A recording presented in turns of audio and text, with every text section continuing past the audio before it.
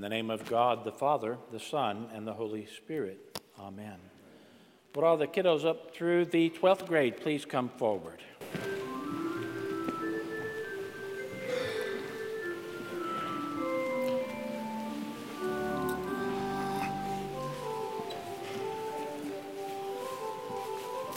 Put it there. So good to see you. Missed you. Good morning. Can you sit over here so I can turn this way? There we go. Thank you so much. Oops. Whoops.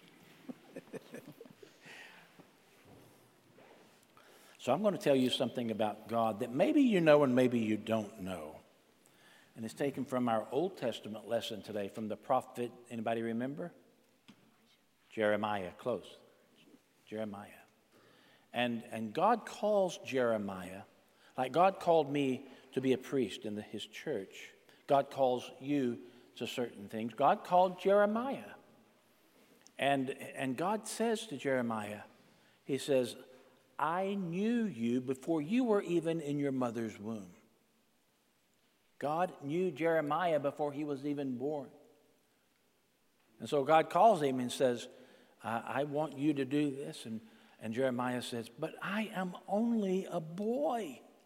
He was probably a young teenager. I am only a boy. Those are the three words that we really have to be careful about. If God tells us to do something, you say, but I am only, I guarantee you, he's going to have an answer for your I am only. I promise you he will. If God is calling you, he knows you can do it through whatever he gives you to do. Now, I don't know what God is going to call you all to do. I know he's called you to be in church today. God has called you to be here today. That's the way God works. You might not say, all right, Deanna, you're going to church today. And you might say, but Lord, I only got 6 hours sleep last night. I'm not saying that about you. And God's going to say, but you're going to be in church today. And look, here you are. And why does God want you here in church today? Maybe he has a special word for you. Maybe he wants to give you a special grace, either in communion or when you hear the Bible reading or in fellowship with one another. God has something for you today. I promise you. But he's going to have something for you all your life. He's going to call you to certain things all of your life. And that's why we have to train our hearts to listen to God. Because most often we listen to the world, and God can't even get through because the world is so loud. And we'd rather do what the world wants a lot of times anyway. But God calls us.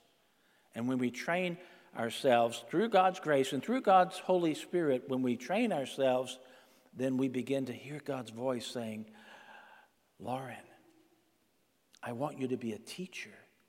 I mean, I'm not saying that. I don't know that. But, God might call you to whatever God wants to do. God knows where you're going to be 30 years from now and what you're going to be doing. And hopefully you will let him lead you where he wants you to be.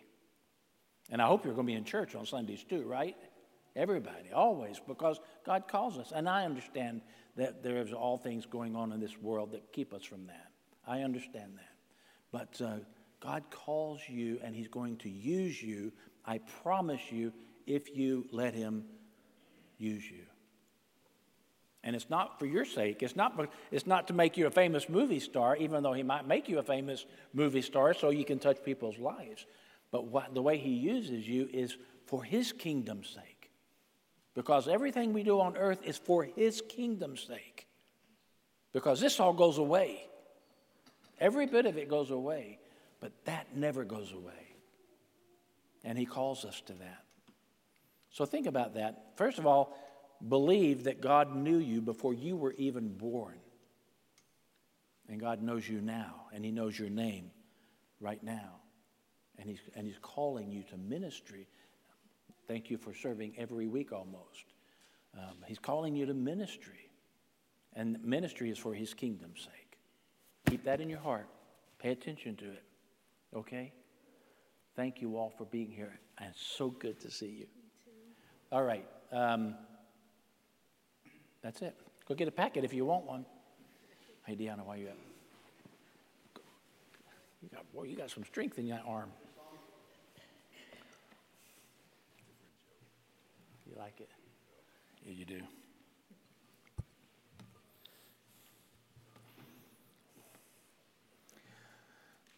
So there were three little pigs who went out to dinner one night. The waiter comes to their table, takes their drink order, and the first little piggy says, "I'd like a Sprite." Second little piggy says, "I'd like a Coke." The third little piggy says, I want water, lots and lots and lots of water." The drinks were brought out. The waiter takes their orders for dinner. First little piggy says, "I want a nice big juicy steak." Second little piggy says, "I want a good garden fresh salad." Third little piggy says, "I want water, lots and lots and lots of water." The meals were brought out. A while later, the waiter approaches the table, asks the piggies if they would like dessert. The first little piggy says, "I want a banana split." Second little piggy says, "I want a root beer float." Third little piggy says, "I want water, lots and lots and lots of water." The waiter said to the third little piggy, "Pardon me for asking, but why have you only ordered water all evening?"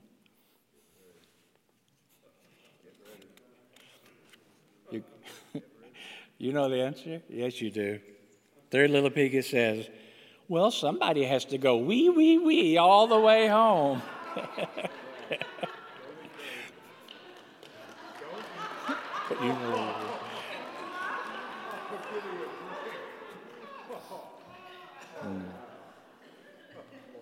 Did he put something on the...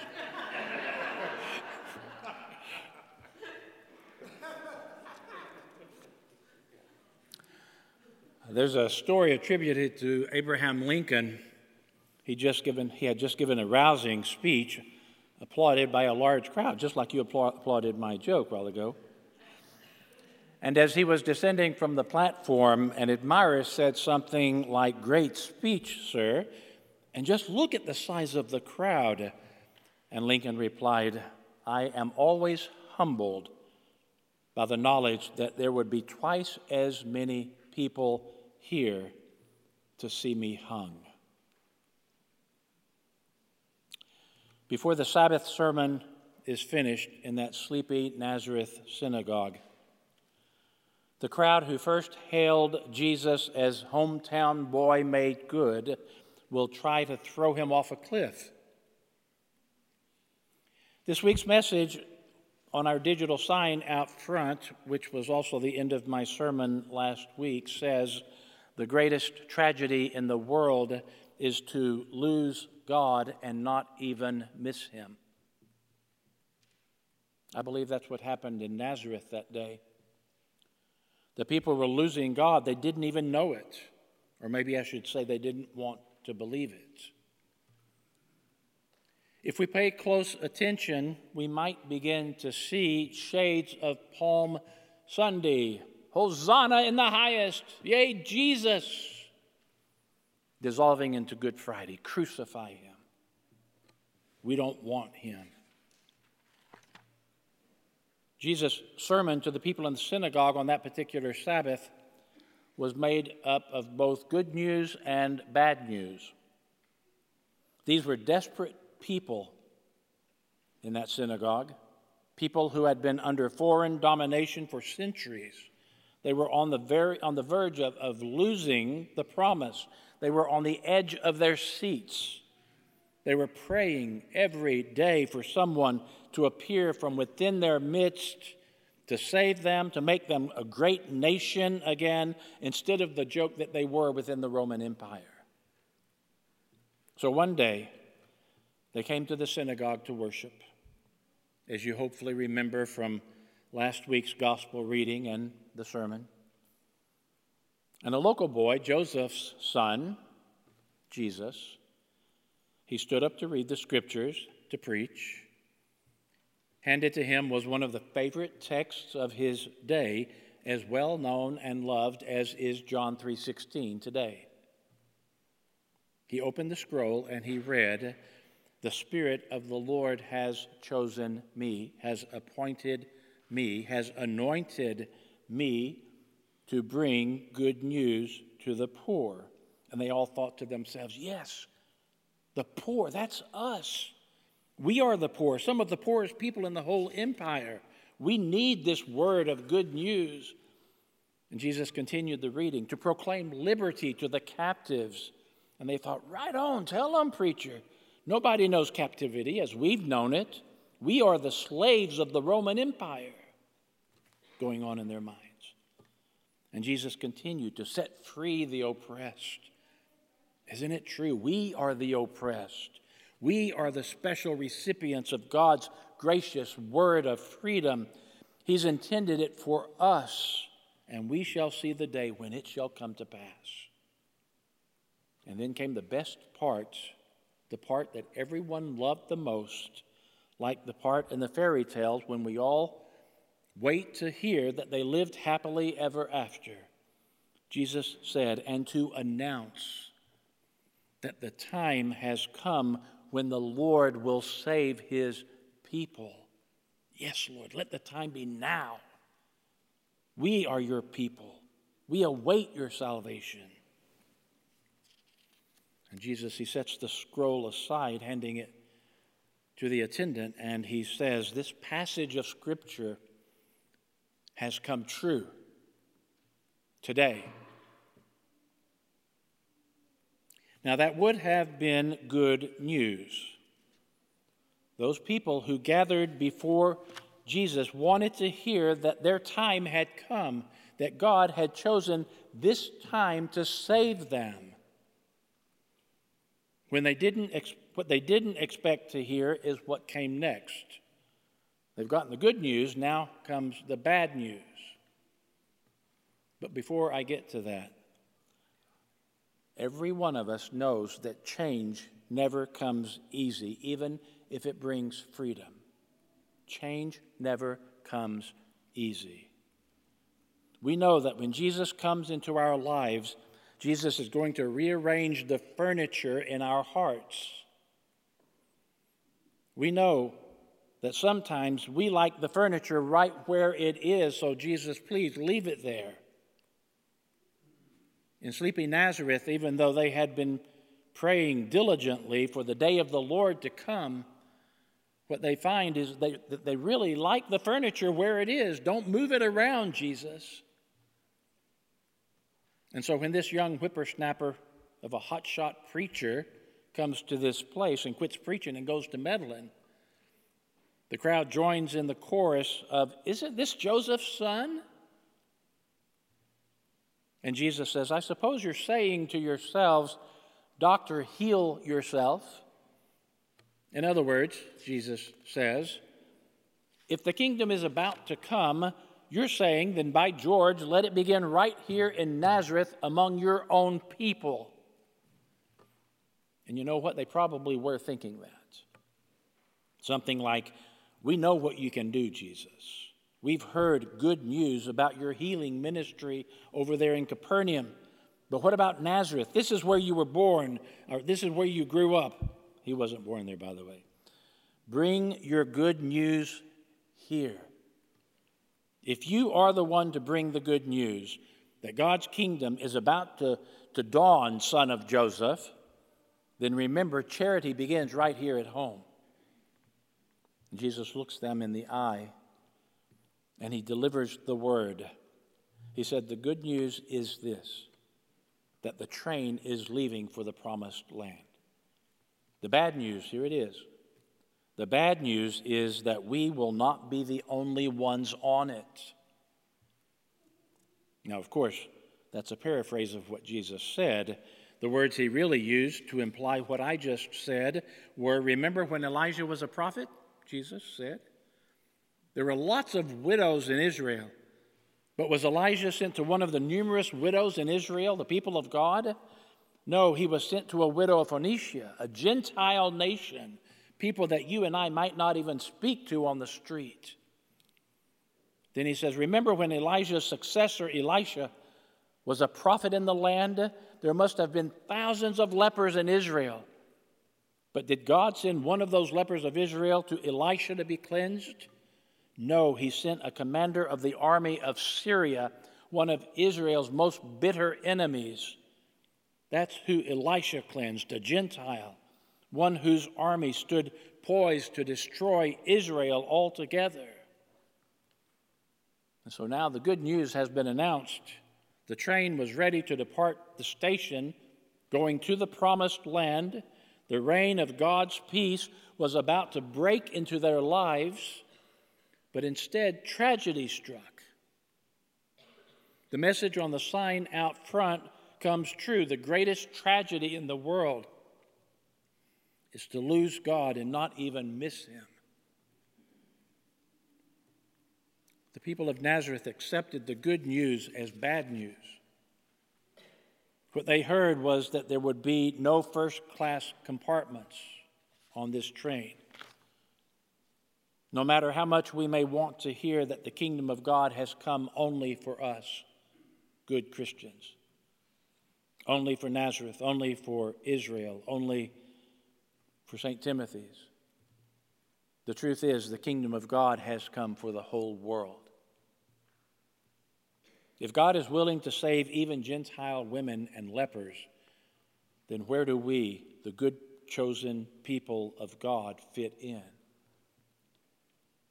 The answer is we don't fit in at all unless we are willing to understand that God is free to heal and to save wherever He finds repentance and faith and belief, even if it is among the Gentile people, the heavy-duty sinners. The people in the synagogue in Nazareth certainly were not ready to hear what they heard that day as good news. In fact, the good news had turned into bad news, and things got real ugly. Now, there are different kinds of ugly in this world. There's an ugly picture, there's an ugly mess, but worse than that is ugly in action. When the good people of Nazareth received what they heard as bad news, that God was not choosing just them, the people of God, they got to being ugly in action. They were filled with wrath. They began to act out their rage. They dragged Jesus off to the hillside for what, for all practical purposes, amounted to a death sentence.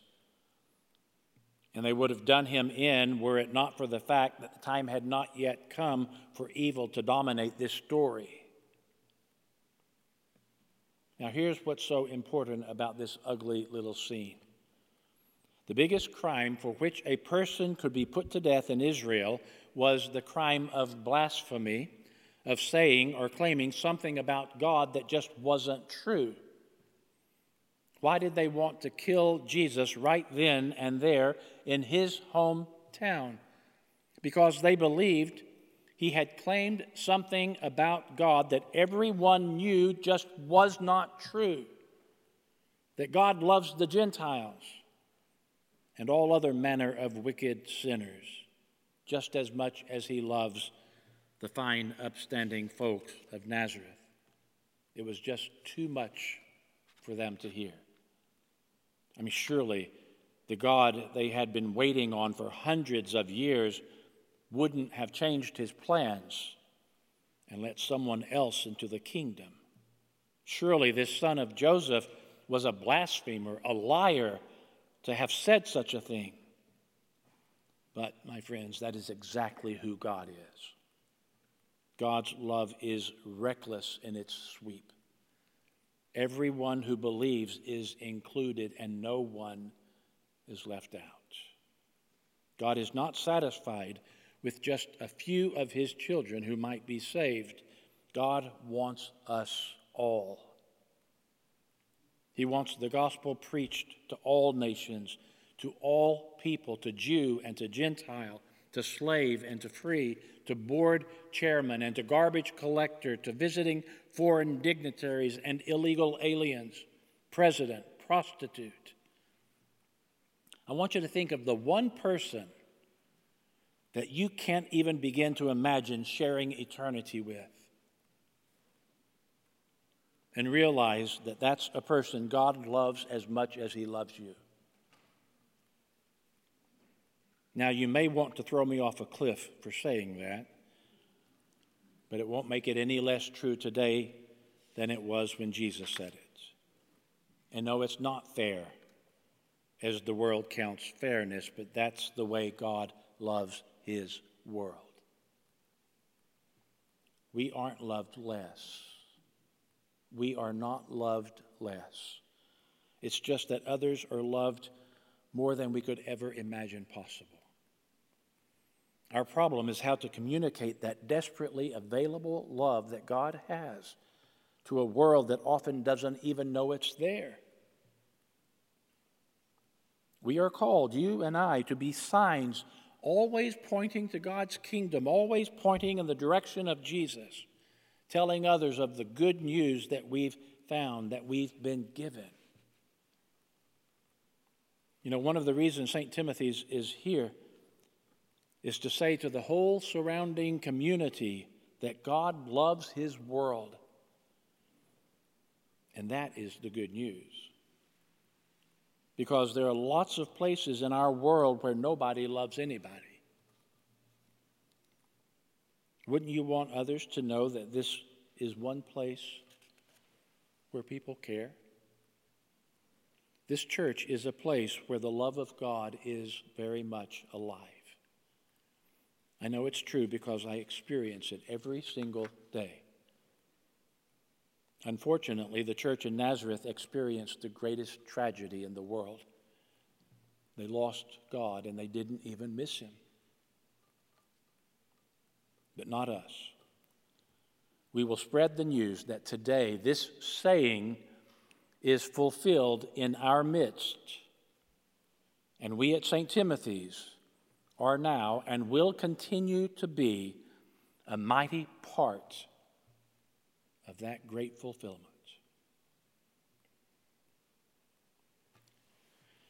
In the name of the Father, and of the Son, and of the Holy Spirit. Amen.